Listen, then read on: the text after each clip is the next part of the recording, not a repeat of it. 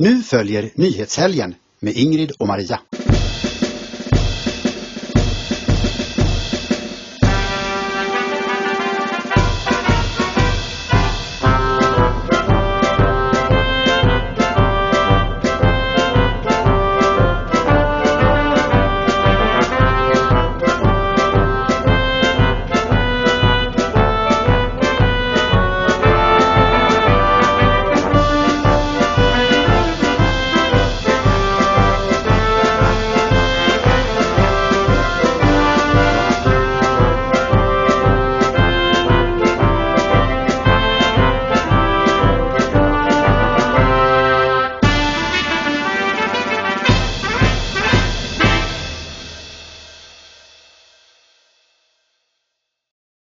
Hej alla vänner och ovänner, välkomna ska ni vara till ett nytt avsnitt av Nyhetshelgen.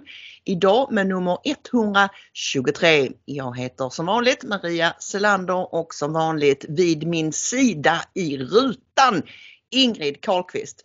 Här är jag. Ja du Ingrid, dagens huvudrubrik var ju inte så där jättesvår att lista ut vad det skulle bli då vi nåddes av beskedet igår att Stefan Löfven kommer att avgå som partiledare i Socialdemokraterna och statsminister under sossarnas partikongress i november. Precis så därför fick det här programmet heta Stefans svanesång. För det är ju så att han avgår ju inte med detsamma så han kan ju sjunga en stund till. Vi ska försöka penetrera vad som eventuellt kan ligga bakom den här väldigt överraskande avgången. Verkar ha tagit även de i den inre kretsen på sängen. Ja, jag har mycket intressant fågelkvitter att redovisa som jag inte ens har berättat för dig. Det blir extra rafflande. Sen har vi då som andra rubrik bästa Louise, och denna bästa Louise är ju ingen annan än Sölvesborgs eminenta kommunalråd Louise Eriksson. Hon har blivit intervjuad i Riks. Vi ska kolla ett litet klipp där och vi gillar att hon är så frispråkig som hon är. Och så språka på svenska, Ingrid. Det fanns ju, kommer du ihåg det här tv-programmet Språka på SVT? Ja, men jag minns inte vad det handlade om. Alltså språka på svenska känner jag igen. Men vad var det för någonting? Var det för att invandrare skulle lära sig svenska? Eller vad var det? Nej, kära Ingrid, det var ju tvärtom. Det var ju alltid så här, språka på serbokroatiska är ju en klassiker till exempel. Just det. Så att det var ju då på deras språk, och det var ju på den tiden en liten avvikelse att det... Ja, så jag var lite rolig där för vi ska prata nämligen om varför så många invandrare inte lär sig svenska. Och vad det leder till. Ja. Men vi går rakt på tuffa kommunalrådet Louise Eriksson. Hon har varit jäkligt förbannad och många med henne ju över den här våldtäktskidnappningsaraben som fick 840 000 kronor i skadestånd. För att han hade suttit för länge i fängelse, tyckte högsta domstolen. Ja, eftersom det han inte kunde bevisa i de 2 tidigare rättegångarna, nämligen födelsebevis, fick han plötsligt fram till en resningsansökan. Och då accepterade högsta domstolen att men han var under 18 när det här hände. Ja, men då skulle han bara ha 2 års fängelse. Och sen slår JK till med att ge honom 60 000 för varje månad han satt inne för länge. 60 000! Och vi har ju konstaterat redan tidigare poddar att de som kan sina saker, jurister och andra, har sagt att JK hade inte alls behövt ge honom det här skadeståndet. Det är inte alls så att lagen är skriven på det sättet att hennes händer var bakbundna, utan det var ett val hon gjorde uppenbarligen. Hon tyckte att han på något sätt var värd. Och det här har ju fullständigt alltså exploderat i det allmänna rättsmedvetandet. En våldtäktsman, en kidnappare får 840 000 i skadestånd och ett av offren blev intervjuad i Kvällsposten och hon var visserligen tilldömd 200 000 i skadestånd men hon har bara fått ut 3 000 kronor. Ja, för de ska ju komma från gärningsmannen och 3 000 var allt de har kunnat klämma ur honom. Och det mest bizarra av allt det är ju att staten inte får gå in och ta det skadestånd han nu har fått och ge till hans offer. Det hade ju varit mer rimligt att fördela det skadeståndet då på offren, men nej. Så att vi ska se ett litet klipp här med Louise Eriksson när hon blir intervjuad i den här saken i Riks. Många personer har reagerat på våldtäktsmannen Damir al-Ali som fick närmare 1 miljon kronor i skadestånd efter att ha våldtagit 2 kvinnor. Någon som reagerat starkt på detta är Louise Eriksson som skrev ett inlägg om det orimliga i situationen, vilket nu har gått viralt. Välkommen Louise. Kan du berätta mer om inlägget du skrev? Ja, nej, men det är såklart, man blir ju känslosam och man blir förbannad när man läser om det här och det är ju många som delar den känslan, det har man ju märkt. Det har ju varit stort i sociala medier flera dagar nu och då kände jag att jag ville skriva vad jag tycker åtminstone. Ja, för du skriver inlägget om detta är en parodi eller en rättsstat. Kan du utveckla mer kring det? Ja, det är ju ett skämt och det är ett hån. Vissa har ju liknat det här vid att det skulle vara nästan som en våldtäkt av kvinnan igen från statens sida. Jag kanske inte riktigt skulle uttrycka mig så, men jag förstår hur de som säger så tänker. Jag såg också den här intervjun med henne som Kvällsposten släppte idag och det var ju inte utan att man blev berörd så att säga. Nej, precis. För vad ger det här ut för signaler till de kvinnor som har blivit utsatta för sexualbrott tidigare? Ja, det säger ju sig självt. Det sänder ju ut signaler om en flathet och en nonchalans skulle jag säga som överhuvudtaget inte är acceptabel. Och det här måste ju få ett slut. Det är ju inte bara det här fallet utan det är ju hela tiden. Vi har ju alltså dömda våldtäktsmän som går ute på våra gator idag för att det är fullt på våra anstalter och sen gör man ingenting åt det. Jag menar ju att sådana som Stefan Löfven och Morgan Johansson, de måste ju sparkas av det svenska folket. De kan oja sig hur mycket de vill i sociala medier och i vanliga traditionella medier om hur hemskt det är, men de kommer inte göra någonting åt det och då kan de ju oja sig i opposition istället så att vi kan ta tag i det här någon gång. Då kan de oja sig i opposition istället. Jättebra. Så vi kan ta tag i det här någon gång. Ja, mycket bra. Louise är väldigt tydlig, tuff och bra. Följ henne gärna i sociala medier på Facebook och Twitter för det är ofta kul grejer som kommer och bra grejer som kommer från Louise. Och du och jag har ju sådär lite smyghoppats att hon kanske skulle ta över partiledarskapet i SD den dagen då Jimmy Åkesson väljer att träda tillbaka. Vad tror vi om det? Jag vet inte. Jag vet inte om det blev troligare eller mindre troligt för att de separerade. Nej. Men du kan ju visa den här roliga tweeten hon hade lagt ut där de är uppenbarligen fortfarande goda vänner. För hon skriver då att hon och ett annat SD-kommunalråd från Hässleholm, de har träffats och de har ett spännande tv-projekt på gång. PS, mannen bakom kameran är 1000 gånger bättre på att vara partiledare än på att fota. Så det är uppenbarligen Jimmy som har tagit bilden. Och det tycker jag är bra att de är on speaking terms. Och att, men som sagt, jag vet inte. Alltså jag tycker att det hade varit jättebra. Jag menar Jimmy kan ju inte sitta i all evighet. Men jag tror ju verkligen inte, alltså om han nu har en liten chans men dock en chans att bli minister nästa år så vill han ju sitta minst den mandatperioden. Men man ska komma ihåg att Louise är ganska ung. Hon är ju bara lite drygt 30 någonting så att hon har ju framtiden för sig. Och innan vi avslutar det här lilla miniblocket så kan vi konstatera att även Katarina Janouch, vår vän, är fly förbannad på JK och Marie Hedenborg för den här historien. Ja precis, hon har ju då tagit reda på att den här Heidenborg har 2 barn varav en är en dotter som heter Antonia och är 28 år. Och så frågar hon sig, jag undrar om Marie Heidenborg skulle tycka det var behagligt om dottern blev kidnappad, grovt våldtagen under lång tid och misshandlad. Skulle mamma Marie ge våldtäktsmannen nästan 1 miljon som plåster på såren? Tillåt mig tveka, hon menar tvivla. Tillåt mig tvivla. Ja, det är så det är. Alltså, det är så långt ifrån dem. Det har hänt något konstigt med de här människorna som sitter högst upp.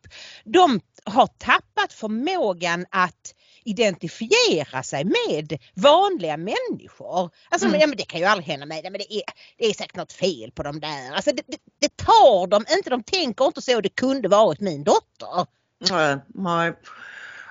Det var ju någon folkpartist här förleden, jag säger det medvetet, liberal, som ojade sig på Facebook för att han, nu minns jag inte vem av dem det var, om det var någon av de här största Israelvännerna i Liberalerna. Jag kommer inte ihåg vad han heter nu, men det kvittar. Han ojade sig på Facebook över att någon bekant hade en son som hade blivit rånad.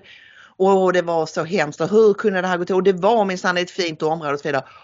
Och hur folk reagerade på detta inlägget. Han fick så mycket skäll även från andra politiker. Bland annat Lars-Ingvar Ljungman som är ordförande för Skånemoderaterna, som skrev att ja, det är den här politiken ni har lobbat för ju, så att det är bara till att tugga i sig och svälja den. Och detta har varit vardag för många människor i kanske 15-20 års tid. Men det är först när det drabbar en bekant till politikerna som de reagerar och tycker att så här får det inte vara. Nej. Precis, exakt. Då är det helt plötsligt och, så här, en herrejösses liberal var det någon som kallade honom på sociala medier. Ja, det är ganska stötande just när de också understryker det här. Vi har sett det förut ju på sociala medier. Isabel Hadley Kamps till exempel som men jag bor i ett jättefint område där villorna kostar 5-6 miljoner och nu var det någon som blir, du vet. Och man bara okej, så nu är det hemskt då, men alla andra människor som har blivit våldtagna och rånade i lite sämre områden så kallat. Och de har inte ens vett att skämmas. De skriver det rakt ut. Jag bor i ett fint område med 5 miljoners villor. Hur kan det hända här? Det är samma sak som att säga att jag har skitit fullständigt i det när det bara drabbade Svensson. Precis, det är ju det de säger. Ja. Men vi lämnar Liberalerna därhän och går vidare till, nu kan vi knyta ihop detta lite snyggt här. Varför pratar de inte svenska? Det var ju faktiskt så att just Liberalerna drev det här med språkkrav en gång i tiden. Kommer du ihåg det? Ja, precis. Och då tog de tog jättemånga röster just det valet. Men sen har de aldrig gjort någonting av det liksom. Nej. Nu visar det sig att var tredje invandrarelev får underkänt i svenska. I svenska som andra språk. Alltså märk väl att till och med för barn som är födda här i Sverige så kan man istället för att läsa svenska som andra språk. Där naturligtvis kraven är mindre. Ändå så är det bara var tredje som får underkänt. Alltså de godkänns inte så de kan inte komma in på gymnasiet. Och då kommer utbildningsminister Anna Ekström och kastar mera pengar på dem. Som om det var lösning. Det är liksom politikerna, det är det enda verktyget de har i sin verktygslåda. De måste ha mer pengar. Varför skulle invandrarelever bli bättre på svenska för att skolan eller klassen får mer pengar? Ska de börja betala eleverna för att plugga? Ja, alltså jag tänker att med mindre än att varje elev får en egen språkcoach, personlig språklärare, så vet jag inte riktigt hur mer pengar skulle hjälpa. Nej, eller? Det är bara därför att de kan inget annat. De vet inget annat. Saken är den att jag tror att det är så här. Att anledningen till att de är så dåliga på svenska, det är för att de inte bryr sig om svenska. De föraktar det svenska samhället. Det har deras föräldrar sagt till dem att det är kufarer och skitstövlar som bor här. Och varför skulle de lägga tid på... Och dessutom så har ju staten i decennier sagt att ni behöver inte lära er svenska. Ni får bli medborgare utan att kunna svenska. Ni behöver... Ska ni få rätta så får ni en tolk. Ska ni till läkaren så får ni en tolk. Ska ni till tandläkaren så får ni en tolk. Ska ni till socialförvaltningen får ni en tolk. Varför skulle de varför skulle de anstränga sig för att lära sig svenska? Nej, alltså det var ju så här att vi har pratat med ganska många gammelinvandrare om detta. Alltså sådana som kom på 60-70-talet, 50-60-70-talet. Och i det fallet så var det så att de kom hit för att jobba och då var det bara till att lära, då lärde man sig svenska på jobbet. Och man var tvungen att göra det för annars så funkade det liksom inte med, alltså du kunde inte sköta ditt jobb. Nej. Men eftersom så många av dem som har kommit nu senaste, ska vi säga 10-20 åren, inte någonsin har varit i närheten av att vara på en arbetsplats, så faller ju den motivationen bort och även det sättet att lära sig svenska. Och precis som du säger, om vi då dessutom lägger till att man föraktar den svenska kulturen och inte vill ha någonting med Sverige och svenskarna och svenska språket att göra. Nej, de väntar väl bara på att arabiska ska godkännas som ett officiellt språk i Sverige. Men jag tror så här att ville man verkligen göra någonting, så det första man skulle göra det var att förbjuda dem att tala något annat än svenska. Alltså definitivt på lektionerna, men man borde säga ni får inte prata något annat än svenska på rasterna också. När jag åkte till Mexiko för många år sedan för att lära mig spanska, då var det så på den skolan. Det var små klasser, man var max 5 elever och det stod skyltar överallt på skolområdet. Här pratar vi spanska. Så liksom vi kunde ju föra en vardagskonversation efter 1 vecka. Ja. Och efter 3 veckor där på skolan när jag kom hem så gjorde jag ett sånt test för jag tänkte jag skulle fortsätta hålla tag i spanska. Och gick ner på vuxenskolan eller ABF eller vad det nu var för någonting. Och då skulle jag börja på termin 7. Ja. Efter 3 veckors undervisning. Så att det är ju väldigt effektivt att man förbjuder dem att prata något annat än svenska. Men gud, det skulle ju vara elakt mot dem. Ja, fast det är det ju inte egentligen. Det är ju snällare att främja en språkutveckling på svenska. För det ökar ju dina chanser till allt möjligt. Om du har tänkt att du ska bo i Sverige. Så att ville du säga någonting om det språket, Dumbom? Ja, det var en väldigt intressant och bra artikel i Kvartal av Henrik Höjer som skriver söndagskrönikor där.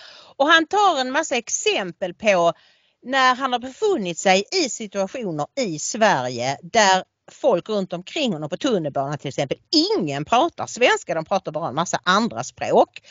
Och han menar att det här är också en sån sak som gör att man blir mer otrygg. Alltså om du går på gatan eller du går av tunnelbanan eller bussen och så går det några personer bakom dig som pratar på ett språk du inte förstår, då blir man så här liksom, tänker de råna mig eller någonting? Om de hade pratat svenska så hade du ju hört vad de sa och då hade du inte behövt vara rädd. Och det är, jag tror att han sätter fingret på någonting väldigt viktigt som också gör att vi känner oss allt mer främmande i vårt eget land. Att så många runt om oss pratar på språk vi inte förstår.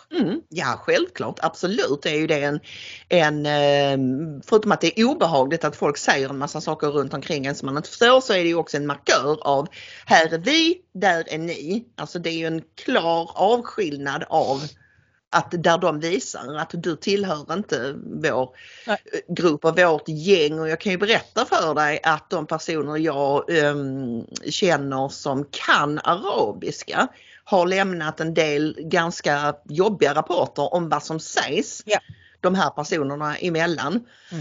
När de sitter och pratar med varandra och tror att ingen i omgivningen förstår till exempel arabiska då. Det är inte alltid så trevligt det de pratar om. Nej, precis, och det visar också föraktet. Och så skriver han också att man har alltså gjort en studie vid Göteborgs universitet att för att man ska uppfattas som svensk, 95% av de tillfrågade menar att det är ganska eller mycket viktigt att kunna tala svenska för att vara verkligt svensk. 95%. Detta anses vara långt viktigare än att vara född i Sverige. Det var bara 25% som tyckte det var viktigt. Eller att ha svenska föräldrar, 12%. Ja, intressant. Mycket intressant. Det säger ju allt om hur fruktansvärt viktigt det är det här med språket. Och det är en sån här grej som sossar och andra sådana tomtar ofta snackar en massa om, att ja, men man ska komma in på arbetsmarknaden, man ska lära sig språket. De säger ju ofta det, men det händer ju ingenting för att främja det. Nej, och dessutom visar ju det en undersökning att svenskar, som vi har sagt så många gånger, är inte ett dugg rasistiska. Nej. För att allt handlar, 95% säger att om du vill uppfattas som verkligt svensk så måste du kunna svenska. Men född i Sverige behöver, det är bara 25% som tycker det är. Så att glöm allt det, vi är otroligt välkomnande mot dem som liksom anstränger sig och som respekterar vårt land och vår kultur. Absolut. Jaha, då kommer vi osökt vidare till Stefans svanesång, Ingrid. Och vad kan väl vara mer passande än att inleda detta block med följande klipp. Sverige brinner, jag ser Löfven, han har ett problem att styra ett land som står i lågor och brand. Jag ser Löfven, den killen han kan förstöra ett land som ingen annan. Pågått under en tid har jag funderat, för jag har faktiskt menat på allvar att det är nog det rätta att ta hela mandatperioden och sen. Men ju mer jag tänker på det, ju mer tänker jag för partiets del också att inte halva valrörelsen ska ägnas åt att när ska han sen då ändå avgå efter valet. För den frågan är ändå relevant. Jag har redan fått den ett antal gånger. Och den är relevant om man har suttit i nästan 10 år. Utan jag vill ge partiet en god möjlighet att utse en efterträdare som då är statsministerkandidat och som väljarna ser den här personen, vem det nu blir. Den kommer att vara socialdemokratisk partiordförande under lång tid och därför också statsministerkandidat. Så det här är rätt tillfälle. Det här är rätt tillfälle. Ja, jag hoppas att vi fick se även på YouTube en liten snutt med Stefan Löfven-låten. Jag gjorde den väldigt kort för att vi inte skulle få en copyright strike denna gången. Men vi får väl se hur det går. Det är synd, men jag hoppas att det får vara kvar i alla fall. För man blir, alltså man bara skrattar varenda gång man ser det. Det är en sån klämmig låt och samtidigt är det ju så hemskt. Ja. Och nu har han alltså aviserat sin avgång. Och då började ju alla genast, vad beror detta på? Ja. Och en av de första sakerna jag tänkte på, det är ju, är han sjuk? För han har ju sagt så många gånger att han skulle sitta kvar till 2026 och allt det där. Va? Och så säger de ju alltid, så det behöver man inte lägga så mycket i. Och då frågade jag fåglarna som säger att det finns indikationer på att han är sjuk. Men av respekt för honom, det är ju en privat sak det här, så vill jag inte berätta vad det är för en sjukdomsbild som det pratas om. Men det är någonting, han har inte mått bra. Sen är det ju naturligtvis också allt det trassel han sitter i. Jag menar under sina 7 år som statsminister så har han 2 gånger tvingats regera på borgerliga budgetar. Ja. Han har som den enda statsministern i Sveriges historia blivit bortröstad och sen fått det krångla sig in. Och vi vet alla att höstbudgeten står skriven i stjärnorna. För Centerpartiet säger du får inte förhandla med Vänsterpartiet och Vänsterpartiet säger vi ska ha igenom de här sakerna, annars röstar inte vi på det. Så att jag tror nog att det fanns många anledningar för honom, och särskilt om han då är lite sjuk också, att känna nej, jag orkar inte mer. Jag tror att du är ju liksom inte ensam om den här misstanken att det är något sånt som finns i bakgrunden. För han fick en del frågor om det på sin presskonferens också. Att är det nu säkert, frågade flera reportrar, att det inte finns ett personligt motiv till detta. Och han svarade lite undvikande, men jag vet inte om han direkt sa nej. Ni vet hur det är med sosseministrar. Nej kan betyda ja och sådär. Det är inte så noga med det, och jag förstår ju om inte han har lust kanske att gå in på sin personliga anamnes och gå igenom sin journal med hela svenska folket. Nej, och samtidigt så kan han inte säga direkt nej, för att om det nu skulle vara en allvarlig sjukdom så kommer det ju att komma fram. Ja, vi får se. Vi önskar ju inte Stefan Löfven något ont personligen såklart, så jag hoppas inte att det är en allvarlig sjukdom i så fall, utan någonting som kan kanske bli bättre om han nu kliver tillbaks. Men partiet är i chocktillstånd, säger Expressens källor. Ja, alltså saken är ju den att... Expressen gick ju ut innan presskonferensen. De var ju skopade lite här och var ute någon timme innan det blev offentligt. Och det kan jag också berätta vad det beror på. Det har också fåglarna berättat. Okay. Ja. För att det var en av mina första frågor. Hur kom det sig att det var Expressen och inte Aftonbladet? Deras officiella partiorgan. Ja. Det berodde helt enkelt på att på Aftonbladet trodde man inte på uppgiften. Okay. Vad jag förstår så fick de tipset först. Det var en av de få personer, en medarbetare till en högt uppsatt regeringsledamot, läckte först till Aftonbladet. De trodde inte på det och gick vidare till Expressen som genast publicerade. Så det är nog några på Aftonbladet som har fått lite smisk. Ja, och Lena Melin, deras politiska chefredaktör, är hon fortfarande, va? Eller hur är det? Eller är hon bara krönikör nu för tiden? Ja, men ni vet, Lena Melin. Liksom. Hon såg lätt chockad ut i de intervjuerna hon gjorde direkt när beskedet hade kommit, och verkade liksom lätt förvirrad. Och jaha, hur gick det här till och vad händer? Och Ja, de lyckades hålla det i en väldigt liten krets. Det var bara de absolut närmaste medarbetarna som kände till det. Så och det kan man ju tillfoga också, att det är väldigt ovanligt för sossarna att de lyckas hålla saker från att läcka, för det brukar de ju göra. Och det får mig att dra slutsatsen att det här har kommit ganska hastigt på. Det här är ingenting som har planerats i veckor. Utan när han nu skulle hålla det här sommartalet och säg då att han har fått lite dåliga besked om hälsan, så bara bestämde han sig och meddelade då den inre kretsen, verkställande utskottet antar jag.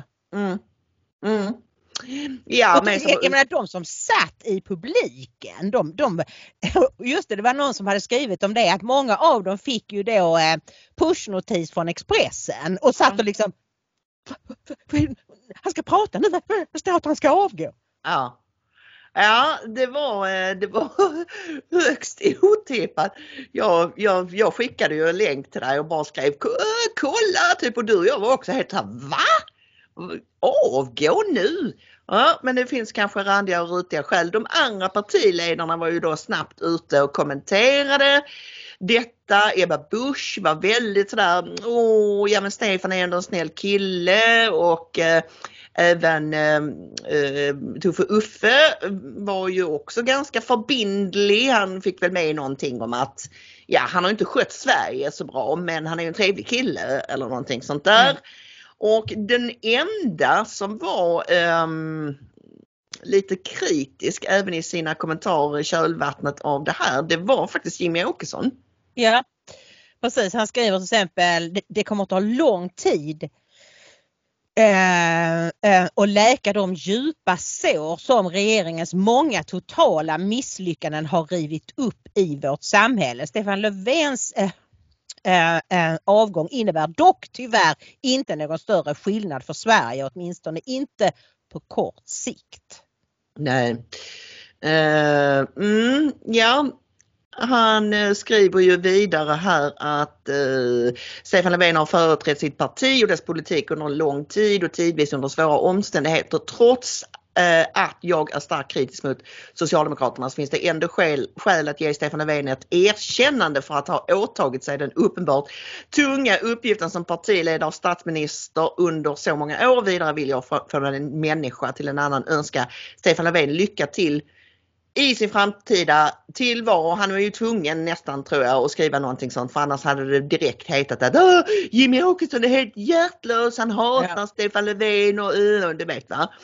Men han är ändå tydlig. Med det sagt, att statsministerns aviserade avgång givet de skäl som angivits av honom själv ett viktigt och välkommet formbesked från Socialdemokraterna inför den kommande valrörelsen, att byta ut partiledaren och tillika sittande statsministern när valrörelsen står för dörren och alla andra partier står redo i startblocken, är ett närmast övertydligt tecken på desperation från en rörelse i sönderfall. Det bådar gott för Sverige på sikt.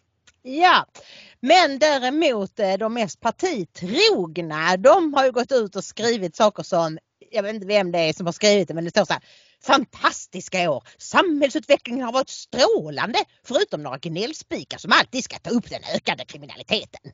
Sverige har utvecklats till det land vi socialdemokrater strävat efter. På alla områden har Sverige blivit bättre, tryggare och mer framgångsrikt. Stefan har varit ledande, men vi har alla del i denna framgångssaga.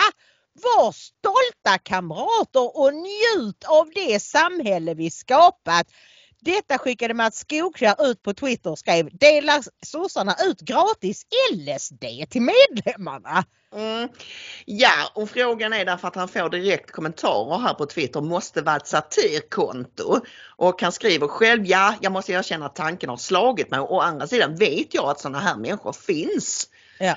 Så att så är det svårt att veta om man ska skratta eller gråta, skriver någon annan, så det är okej. Men det är ju då med den brasklappen att det kan vara någon som trollar, men som sagt, det finns ju människor som är av den uppfattningen, så att det, jag vet inte om de är på sociala medier. I övrigt då, Viktor Barkron är bra som vanligt. Han konstaterar att det är ju inte mycket som Stefan Löfven har fått uträttat under sin tid vid makten. Ingenting faktiskt. Han kallar honom för en händelserik parentes. Ja. Men ska vi ta lite grann om vad kommer att hända nu? Alltså, för att när han då begär att få bli entledigad som statsminister, då måste hela regeringen avgå. Så att då måste det bli liksom talmansrundor igen. Och då ska den här den som har valts till ny partiledare, vi ska snart komma in i spekulationerna kring vem det blir, då måste den personen godkännas av riksdagen, det vill säga inte ha 175 röster emot sig. Den tolereras, som det heter, tolereras av riksdagen. Ja, och det kommer nog att ske därför att Centern och Vänstern och Miljöpartiet såklart, de röstar antingen för eller lägger ner sina röster. C och V då. Men sen kommer ju höstbudgeten. Och då kommer allting att rasa samman igen. Ja, precis. Men ska vi ta favoriterna till, det finns ju en stor favorit framför alla andra, kan man väl säga, till då att efterträda Löfven, och det är ju finansminister Magdalena Andersson. Hon inom sossarna handlar det mycket om vänster- och högerfalangen, och det är väldigt sådär mycket falangstrider och folk i olika läger och så här. Men enligt spekulationerna och enligt uppgift så har Magdalena Andersson från att ha ansetts kanske tillhöra lite mer högerfalangen gjort en vänstersväng senaste året eller så, som gör att hon nu kan tolereras även av vänsterflygen inom S.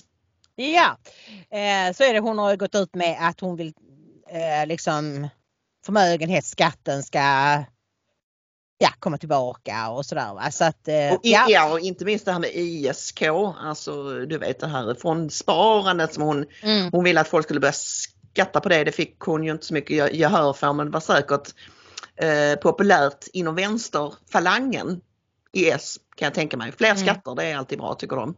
Ja, precis. Men fåglarna säger att Magda är reserven. Hon är skylddockan just nu. Det vill säga hon ska skydda och vara ansiktet utåt. Och om man inte hittar någon annan lämplig kandidat, så blir det hon. Kruxet är att hon inte vill. Hon Okej. anses vara en politruk och inte helt populär och vi har ju också sett uppgifter på att hon och Annie Lööf verkligen inte går ihop. Att när Magda och Annie skulle förhandla budget så blev det bara liksom Catfight. där. Så att Ja. Annie sprang till Stefan och sa nu får du prata med Magdalena. Och så fick han göra det. Så att nej. Och då kan man fråga sig, varför vill inte hon då? Alltså det är inte helt ovanligt att en finansminister blir statsminister. Vi har ju Göran Persson till exempel. Och då kan man ju liksom, man kan ju hela regeringen och framförallt kan man ju budgeten och det är ju bland det viktigaste som finns. Men du ska också få veta det att som finansminister är man inte alltid så populär bland de andra ministrarna. För det är ju finansministern som säger app, blir inga mer pengar till ditt departement det här året. Så alltså finansministern har ju stor makt. Okej, då säger vi så. Okej, om det inte blir hon då? Vad kommer att hända nu? Jo, det är ju så att det är redan har det brutit ut ett visst inbördeskrig. Ett uppror mot valberedningen, Karin Jämtin, Dirty Dozen, Sveavägen 68, politiska kommissarie, maffian. Det finns de här reformisterna. Vad heter han? Daniel Sonen. Ja. Han har ju skapat en grupp vänstersossar som han kallar för reformisterna. Och han var ju med i gårdagens agenda och där sa han så här, nej men den här gången måste det bli en öppen, alltså valberedningen kan inte bara sitta och hålla och så bara komma med ett enda namn.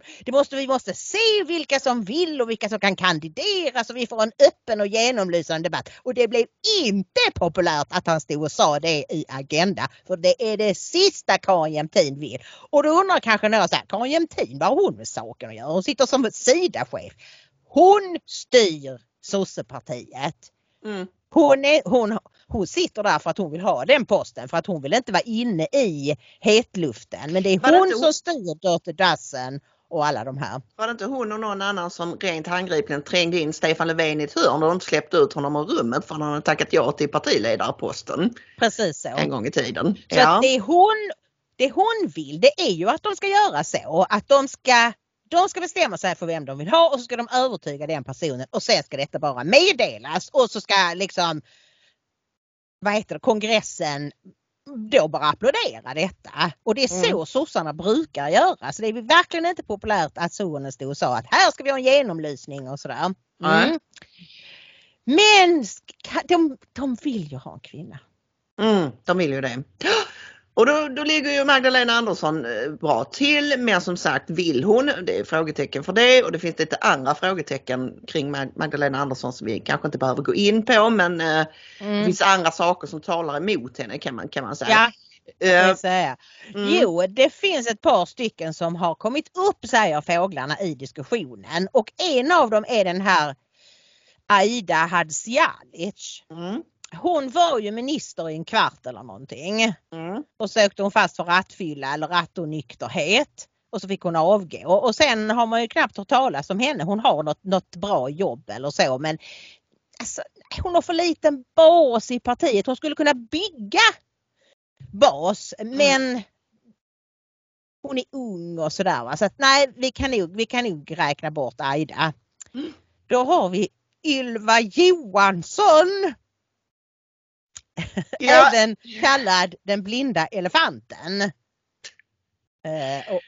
Och det finns också som säger men hon är en marionett. Henne kan man dupera och styra eller professionellt guida till fördel för partiet. Säger fåglarna. Ja, när du framkastade det igår så sa jag aldrig i livet för det kommer inte högerfalangen att gå med på. Ylva Johansson är ju gammal kommunist och jag tror inte på det. Och hon har rätt mycket osympatiska kvaliteter sådär rent allmänt. Så nej, jag tror inte på det. Och sen var det ju då Lena Hallengren som du och jag hade på tapeten igår också. Ja, men hon har ju bröstcancer. Ja. Hon blev ju, hennes popularitetssiffror stack ju iväg uppåt nu under coronapandemin av någon lite halvt obegriplig anledning. Men så är det i alla fall. Och hon hade kanske eventuellt kunde man säga det där här med hennes sjukdom då som gör att man ja, det är kanske svårt för henne att bli partiledare när hon är ändå har en allvarlig sjukdom. Ja, och sen är det ju inte så många andra som skulle kunna... Kvinnor, nej. Så hur har vi det med männen då? Vad kvittrar fåglarna om dem? Ja, då säger de så här att det är ju Damberg som ligger bäst till. Alltså Morgan Johansson är avskydd. Ja. Även internt. Ja, precis. Så att, och du vet Anders Ygeman, han har ju varit helt borta. Man ser aldrig till honom. Han har någon fjantig ministerpost. Digital minister eller vad det nu är. Ja. Så att han går bort. Ardalan Shekarabi har ju tydligen kampanjat själv väldigt intensivt mot partiledarposten, men det är tydligen inte populärt inom sossarna att göra det. Man ska inte visa så tydligt att man vill det. Nej, det ligger honom i fatet, och för övrigt så är han inget att ha, säger fåglarna. Han är bara där som ett alibi för invandrarväljarna. Han har ju annars visat på sociala medier att han har varit lite mer förbindlig och rimlig i sitt twittrande och facebookande än de andra sossarna.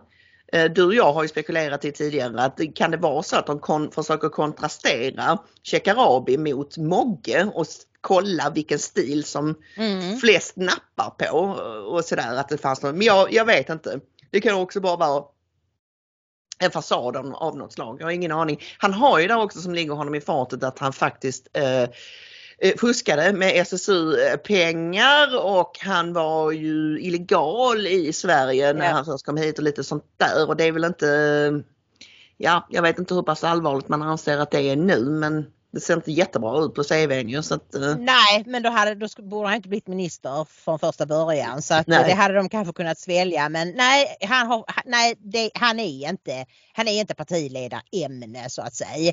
Mogge har sin bas, men han anses ju då vara en arrogant skithög, och han är inte populär i partiet. Även det finns många som tror att Strandhäll skulle kunna slipa av en del av hans hörn, och de skulle kunna... Han är ju ännu galnare än vad han är, så det ser jag inte hur det skulle gå till. Jag tror att kontentan av detta är att om nu inte Magdalena Andersson motsträvigt accepterar den här som hon egentligen inte vill ha enligt mina fåglar. För hon har det bra där hon sitter på finansen. Och hon vill inte ha det som vi har pratat om innan, att hon har en del sidor som hon kanske inte vill komma fram, och då är det inte bara om man alltid har allt sökarljus på sig. Nej, visst. Så att då är Mikael Damberg den mest troliga, även om han nu då inte är en snippbärare. Är det någon som har använt det ordet? Ja, jag såg det på Twitter idag. Alltså jag blir galen. Som om man bar omkring på sitt könsorgan. Nej, och sen är det ju så också med Damberg, Ingrid, bara snabbt, att han har en massa gamla konflikter från SSU-tiden och som har hängt med, och han tillhör ju den mer extrema högerfalangen kan man väl säga inom S då, va? Alltså med S-mått mätt. Ja. Plus att han har en massa gamla fiender sen SSU-tiden och framåt. Så han har ju tidigare ansetts han var ju lite intresserad då när det till slut blev Löfven. Ja. Men då ansågs han ju vara omöjlig på grund av alla de här inbyggda konflikterna som ligger och skvalpar.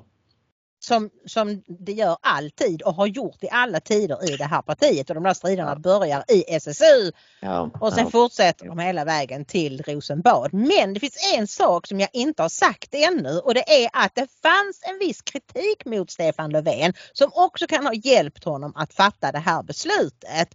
Och det var för att han var en hedersman som vägrade utnyttja hela den socialdemokratiska maktapparaten, läs SAPO, SÄPO med mera, att kväsa och sätta dit Nooshi Dadgostar så att hon skulle veta sin plats och veta ut när hon då gjorde den här lilla revolutionen. Och då sa jag, men vadå, vad skulle de... liksom, du vet, bara doxa och liksom prata med alla och få fram någon mindre skandal där vi vet att du har haft sex med den här personen på partikansliet. Och det behöver inte ens vara sant. Men Nej. att de skulle liksom hota med detta för att få henne att dra tillbaka misstroende, att det här att hon sa att hon skulle rösta ner regeringen. Och det måste jag säga att jag tycker det hedrar Stefan Löfven att han vägrade göra detta. Men detta har han alltså fått kritik för i partiet.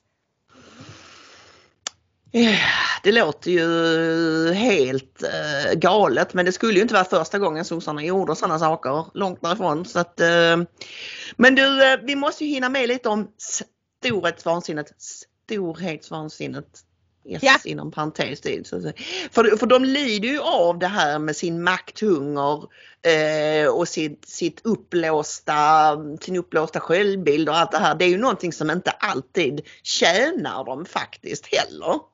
Nej, verkligen inte. Och det ser ju då ut som, alltså Vänsterpartiet, just för att Stefan Löfven inte kväste Nooshi Dadgostar, så går ju Vänsterpartiet nu som ett tåg i opinionen. Och det är naturligtvis besvikna sosseväljare som tycker att nej, Stefan Löfven han har bara liksom kört en massa högerpolitik, han väck ner sig för Annie Lööf och sådär. Så att de tycker att hon var en frisk fläck när hon gjorde det. Och det finns ju till och med statsvetare som pratar om att Vänsterpartiet kanske till och med kommer att gå om Socialdemokraterna vad det lider. Och vi vet ju att runt om i Europa så är det ju många socialdemokratiska partier som ja, det finns de som har gått under och det finns de som är nere och skvalpar på 5-6%. Så det är inte alls en omöjlig utveckling.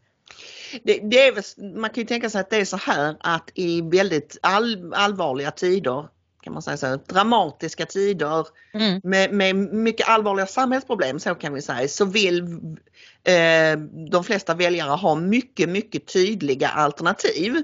Ja. Och då är Vänsterpartiet ett tydligare alternativ för vänsterväljare, precis som SD kanske är för högerväljare då, eller så här, va? Och då har man ju ofta pratat om liksom att precis som att det är då de här bistra tiderna som gör att folk radikaliseras. Ja, det kan man ju säga på sätt och vis. Alltså folk vill ju att någon ska vara tydlig med vad tänker ni göra åt alla de här allvarliga problemen, och inte då hålla på med en massa sådana här kohandlar och uppgörelser och så vidare som gör att hela politiken går i baklås. Ja, och det är ju många som har konstaterat att Stefan Löfvens enda triumf, det är att han spräckte det borgerliga samarbetet. Men det kan också ha varit det som blev slutet för sossarnas prenumeration på makten. Därför att de gav Centern och Liberalerna så mycket som de hade hotat med att en borgerlig regering skulle göra. Och nu satt Stefan Löfven och genomförde det. Även om han har dränkt det mesta i såna här utredningar och så är det ju ändå så att de har fört en politik som har varit betydligt mer borgerlig än vad de gick till val på. Och apropå då det allvarliga läget i Sverige och i västvärlden överhuvudtaget, men nu handlar ju detta programmet mest om Sverige, så har Peter Springare skrivit en intressant krönika i Bulletin där han tar upp det här med tystnadskulturen. Nu höll jag på att göra en sån Kajan, om ni minns hipp. Den här rapporten som du och jag har pratat om, som kom i Göteborgs stad för någon dryg vecka sedan, som visar att det finns en utbredd tystnadskultur bland tjänstemännen i stan som gör att de här gängkriminella kan härja ännu mer fritt därför att alla är så rädda för dem, och de anställda är, förutom att de är rädda för de gängkriminella, så är de också rädda för att få skäll från sina chefer, och cheferna är rädda i sin tur på att ge politikerna dåliga nyheter. Ja, precis. Så det är att, verkligen en ond cirkel, så läs den. Han är ju jättebra, Peter Springare. Och Henrik Jönsson tar också upp den här rapporten och vad det leder till, vilka enorma problem Sverige får på grund av detta. Vi ska se ett klipp från hans lördagskrönika. Enligt Sveriges kommuner och regioners sektionschef för demokratiområdet, Lena Langlett, är denna typ av tystnadskultur inte isolerad till Göteborg utan förekommer nu på många håll i den svenska förvaltningen. Man håller därför på att ta fram en nationell rapport med förhoppningen att i framtiden kunna bemöta denna skenande utveckling. Det har blivit vanligare att anställda i kommuner utsätts för otillåten påverkan för att till exempel fatta felaktiga beslut eller avstå från kontroller. Det menar Sveriges kommuner och regioner som nu ska göra en fördjupad undersökning med ett 30-tal kommuner om problemet. Som konsekvens säger sig Socialdemokraterna i Göteborg inte längre lita på förvaltningens tjänstemän och vill som konsekvens introducera en funktion för så kallad visselblåsning om missförhållanden. Vi kan uppenbarligen inte lita på att alla chefer ger oss en korrekt bild, säger gruppledaren Jonas Attenius. Det ironiska är att denna förgiftade, undfallande och genompolitiserade förvaltningskultur endast har kunnat växa fram på grund av att den efterfrågats politiskt. Myndighet efter myndighet har omstrukturerats av politiserade tjänstemän och tjänstemän har på alla nivåer otillbörligen installerats på ideologisk grund. Man har av opportunistiska skäl flagrant gjort sig av med tjänstemän som inte tjänat ens egna kortsiktiga politiska syften. Man har gömt sig bakom tjänstemän för att undvika att behöva stå till svars för kritiska beslut, och man har ignorerat tjänstemän när deras slutsatser inte passat regeringens politiska behov. Man har flyttat kontrollen över vissa frågor närmare regeringen för att lättare kunna kontrollera dåliga nyheter, och samtidigt flyttat ansvaret för krishantering längre bort för att inte behöva stå till svars.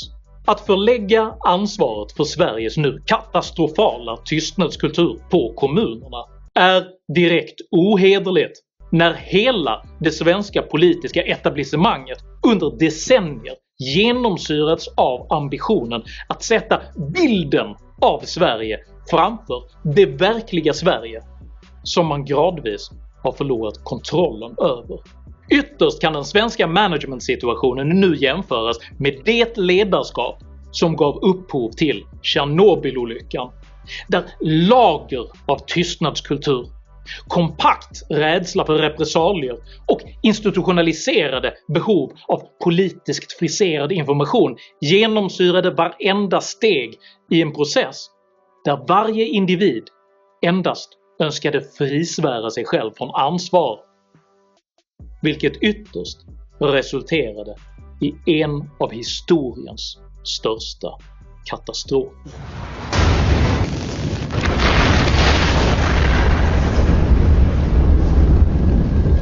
Sammantaget utgör allt detta ett tragiskt monument över Sveriges kollektivt maladaptiva beteende, där grupptänkande utestänger oönskade perspektiv, där optimistiska lögner dränker kunskap om verkliga problem och där tystnadskultur förhindrar obekväma sanningar ifrån att sägas. Detta tillstånd prioriterar upprätthållandet av bilden, föreställningen och idén om Sverige som en progressiv utopi framför det verkliga Sverige, vars problem ingaledes längre begränsas till att kejsaren skulle vara naken. För utan fungerande integration, utan förmågan att upprätthålla svensk lag och ordning och utan ens en fungerande förvaltning står nu hela Sverige i bara mässingen, och hela världen ser det.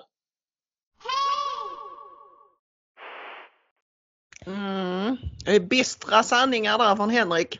Ja, och jag tycker det är en väldigt bra liknelse med Tjernobyl, där ingen vågade, där liksom, det var så toppstyrt så att de som faktiskt begrep någonting vågade inte säga det till sina högre chefer som absolut inte ville rapportera det upp till högsta Sovjet, och så blev det så här. Problemet med Sverige är att vi inte exploderar. Alltså Sovjetunionen kollapsade ju kort efter detta därför att man såg att det här leder ju till fullständigt haveri. Men det är klart, om nu regeringen inte lyckas få ordning på det här med Cementa och elkrisen bryter ut, då har vi snart något som åtminstone påminner om Tjernobyl, därför att det kommer då att bli uppenbart för var och en att sossarna driver Sverige mot stupet. Ja, och det kanske är lättare för en del svenskar att protestera och göra uppror när det gäller sådana frågor som elkris och byggkris och så vidare. Jag vet inte om det är så att många svenskar är skiträdda för att liksom, ha någon slags åsikt om invandringen. Så att, jag menar, du och jag har ju pratat om det i andra poddar, att vi tycker många gånger att folk reagerar på så konstiga saker. Det har hänt mycket värre saker tidigare. Och det blir de inte stört förbannade över. Men däremot om det är liksom, ja men det har varit som det här med plastpåsarna då, va? Ja. Det blev folk helt vansinniga över, och där satte svenskarna ner foten och nej, minsann slutade köpa plastpåsar och var hur kreativa som helst kring det. Ja, och bensinupproret och sådär. Ja. Men det här med att deras egna barn blir förnedringsrånade och våldtagna, det väcker ingen, men det är ju också det att det drabbar ju inte alla samtidigt. Det här med plastpåseskatt och bensinpriser, det är någonting som alla samtidigt upptäcker. Och det är väl det som gör att det blir så stark rörelse i det. Ja, vi får se vad som händer, Ingrid. Jag är fullständigt övertygad om att vi kommer att fortsätta det här samtalet på fredag. Men nu är det hög tid för vårt stående inslag som kallas Sprutnytt, och därmed så säger vi hej då till alla som tittar på YouTube. Vi måste klippa bort det här inslaget, annars får vi vår YouTube-kanal Hopp för Sverige nedstängd, och det vill vi inte. Så att gå in på ingridogmaria.se, där finns hela programmet via NonTube och Rumble att titta på. Så är det. Så får ni se även det här inslaget. Ja, vad är det som har hänt nu? Först så vill jag berätta om 2 mejl som har kommit. Det är Sofie som har släkt i Frankrike, och hon säger att det är fruktansvärt där nere. Den här brorsdottern som bor där, hon har blivit av med sitt jobb för att hon vägrar ta sprutan. Dottern som är 8 år får inte gå till skolan för hon har inte heller tagit sprutan. Så de vaxar tydligen 8-åringar i Frankrike. Hennes mormor som har cancer vägrades vård om hon inte tog sprutan, och både hon och morfars bankkonto spärrades. Så de var helt enkelt tvungna att ta giftet. Snart kommer det ännu hårdare regler där. Eftersom de inte får resa utan covid-pass, så ska de försöka rymma hit till mig i Sverige. Men jag tror att det kommer att bli likadant här i Sverige. Jag tror att, om jag bara får skjuta in en grej, så tror jag att Sofie menar att den 8-åriga dottern får inte gå i skolan för att mamma inte vaccinerar sig. Så kan det vara. Jag tror att det är så hon menar, för än så länge är vi väl inte riktigt där att de vaccinerar 8-åringar, så att 12-åringar på det i alla fall. 12-åringar, ja, men inte 8-åringar, så jag tror det är så hon menar, men fortsätt. Men det är nog helt rätt. Och sen har vi Kenneth som skriver att han har en kollega som åkte för att få sin spruta nummer 2, och han väntade en kvart, och sen, alltså när han hade tagit den, så ska man sitta en kvart då för att man kan bli yr och så. Och då gick han därifrån och satte sig i bilen, men han började känna sig konstig och vände då om. Och när han kom tillbaks in på vårdcentralen så kollapsade han i foajén. Det enda han minns är att det var några röster och några figurer som stod runt om honom, och så slocknade han igen. Nästa gång han vaknade låg han i sjukhussängen. Han hade drabbats av en allergisk chock och han ligger fortfarande kvar på sjukhus. Man får inte ner pulsen. Hjärtat slår som en slottermaskin. Stånghammare brukar man väl säga, men det kanske går bra med slottermaskin också. Och jag menar det här, alltså, vi har ju pratat om det innan, men det är ju det att det är så få av de här historierna som kommer ut därför att mainstream-medierna vägrar skriva om det, och vad ska man säga, folk som kanske skäms för att berätta om det, eller så är de rädda för att de ska bli anklagade för att hitta på eller vara kverulanter eller någonting sånt. Ja, och jag kan mycket väl tänka mig att det är så här, men om du, såvida du inte liksom har dödliga biverkningar, så håll snattran, för annars så kan folk bli rädda och då tar de inte sprutan. Vår vän Julia Caesar har ju i vanlig känd stil skrivit en skitbra artikel om just den här liksom konflikten eller vad ska man säga, inte konflikten, men det jobbiga med det här att vara som du och jag och Julia också för den delen och en hel del andra och vilja lyfta all information som finns men som inte rapporteras av mainstream media. Det är så smärtsamt och så jobbigt när man då stångas med vaccinivrare därför att de är som nyreligiösa i sin tro på det här. Och du och jag har ju precis haft en lång Twitter-tråd med en person som är liksom, som dyrkar sprutorna. Och det kvittar vad vi säger, känns det som. Det kvittar vad, han var själv lite sådär perplex över att oj, nu har det kommit, kolla här, det har kommit massa forskning att ivermectin är en jätteeffektiv behandling mot covid-19. Ja. Men trots det så kan han inte lägga ihop 1 + 1 och trots att jag tog en skärmdump, Ingrid, från amerikanska läkemedelsverkets hemsida där det uttryckligen står att finns det andra behandlingar så kommer vi inte att ge nödgodkännande. Det står uttryck svart på vitt, det är bara att läsa innan. Ja, jag vet. Jag har också försökt diskutera med den här personen och det spelar ingen roll för att han twistar till det på något sätt. Ja, men alltså det är klart att Big Pharma, de är kapitalister, de vill ju tjäna pengar.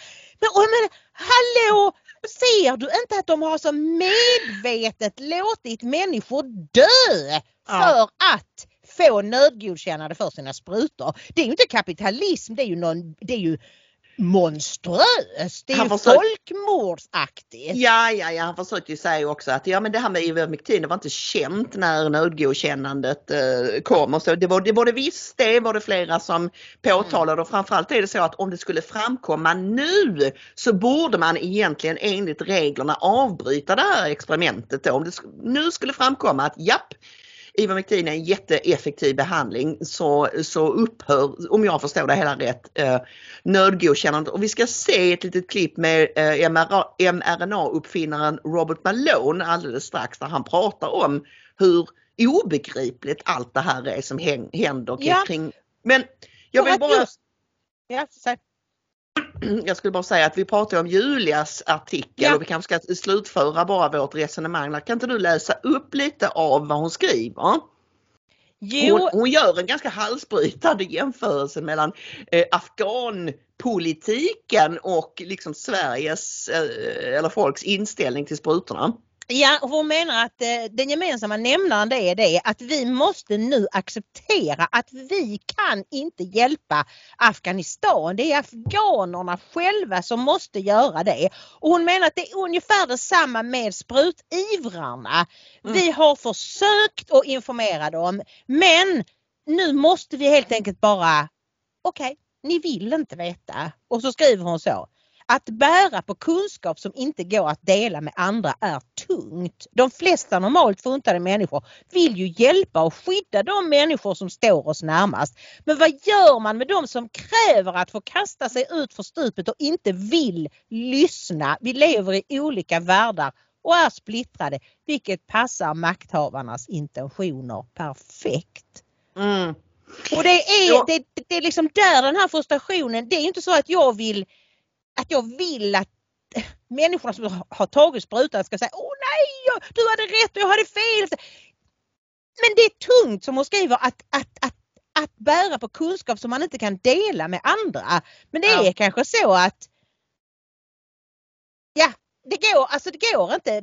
Vi får fortsätta och tala om vad vi hittar och vi har aldrig någonsin anklagat någon av er som har tagit sprutorna. Det är helt upp till er. Men ni måste ändå förstå den liksom sorg det innebär att sitta med den här kunskapen och inte kunna rädda de som står er närmast därför att de vägrar att tro det.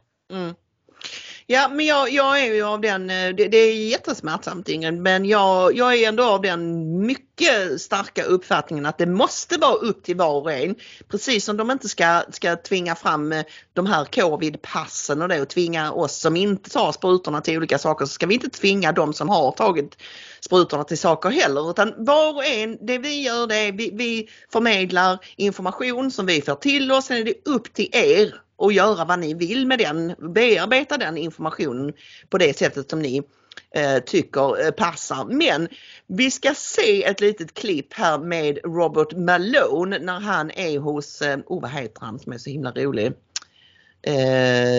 Trumps före detta Steve rådgivare. Bannon. Ja, Steve Bannon. Får jag bara säga innan vi ser det. Så det bizarra är att trots att man nu har kommit ut med att men Ivar McTean fungerar ju alldeles utmärkt, så sa du så att då borde man ju dra tillbaka nödgodkännandet. Det är tvärtom så att FDA, det amerikanska läkemedelsverket, kommer antagligen redan idag att ge Pfizer ett fullt godkännande. Alltså det är inte då nödgodkänt längre, utan det kommer att bli fullt godkänt. Och det är det som Robert Malone och Steve Bannon pratar om. Varför gör de det? Och det har ju visat sig att Pfizer bara är 39% effektivt mot deltavarianten. Yeah, and also giving cover to the universities and to the various businesses and to the hospitals to enforce vaccination. You've also got a lot of revolts going on with nurses right now and healthcare personnel that are not happy about being forced to take a vaccine that only provides about 39% protection. The fold efficacy for protection against infection is about 39% with Pfizer. 39%, that's in the Forbes article, correct? Correct. Can we pull that Forbes article up? Let's pull the headline. I want to make sure everything that Dr. Malone's talking about here is backed up by either research or a news story that cites a fact. So walk me through, how do you get FDA approval? Look, I'm a simple guy. I don't understand. How do you get FDA approval on something that's only got 39% efficacy? I don't understand the logic. This is not a particularly effective vaccine. I think they're going to cover by saying, well, it's protecting against death and disease, even though it's not protecting against infection and spread. Walk us through that again. So this disease has two parts to it. There's the virus infection, replication, and transmission. That's separate. The disease is your body's hyperinflammatory response to that. And so this vaccine is, and remember, unless you're really elderly, your probability of getting disease or death is in the range of 0.001%. Okay, it's extremely low. Your event rate, particularly if you're under 50. If you don't have some comorbidity like diabetes or bad heart. Or morbid obesity or something like that. So they've got a problem. What they do is they aggregate the deaths and disease across the whole population, when the truth is it's all clustered in the elderly and those with high risk. So these vaccines are not protecting against the infection very well at all. It's still spreading. That's the importance of that CDC slide deck that was leaked to the Washington Post, which is that they show clearly, and that was assuming an even better efficacy for infection than that is now being shown. They showed clearly, even with the best practices of masking and 100% vaccine uptake, they cannot stop the spread of Delta. It will infect. It will spread no matter what they do. Now, what they haven't done is enable therapies for people that can be applied in outpatient environment, and that's what we really ought to be doing. But we'll talk about that later. We're going to talk about those are solutions. One question I want to ask Patrick Wood to stay over. We're going to get everything jammed into the second hour. If they come up with FDA approval on Monday for Pfizer, what does that mean for Moderna and the others? Are they going to stop trying to push that? That is an excellent question. I mean, how do we do this when one is approved, and then the most controversial is always the one that you're the lead scientist that invented the messenger RNA? Yeah, what happens? That is exactly what's been on my mind, is what happens if they approve Pfizer and they haven't approved the others. In theory, that should make it so the others can't be used. This is my point. Look, this is not my line of country, but correct me if I'm wrong. If FDA approves a vaccine, doesn't that make all the other experimental ones, although on emergency use, should be full stop, full engines all stop and you just push the Pfizer? That's the way I read the emergency use authorization guidance. And furthermore, that EUA guidance says the efficacy has to be 50% or greater for EUA, which we're not meeting right now. Well, how can you get? But by the way, the 39% is off which one? Is that off the Pfizer? So how can you get, if 50% for emergency use, how can you have something that's 39% that gets full approval? it sure seems like the rules just don't matter anymore. Det verkar som att reglerna inte spelar någon roll längre, säger Dr. Robert Malone, som alltså är en av forskarna bakom mRNA-tekniken. Ja, den forskaren som hittade på alltihop. Ja, de var väl flera inblandade, men han var väl drivande på något sätt. Ja, men han vet vad han pratar om. Och, alltså, dels är det då det här, va, att alltså deltavarianten, där skyddar vaccinet bara till 39%, och det är ju väldigt uselt. Alltså varför skulle någon överhuvudtaget gå ut med en spruta som har så dåligt skydd? Men det andra intressanta frågan, det är ju när Steve Bannon frågar, fast om nu Pfizer blir helgodkänt, ska de andra som bara är nödgodkända, ska de ens få finnas kvar då? Det verkar ju dåligt liksom. Ska inte alla bara få det som nu anses säkert?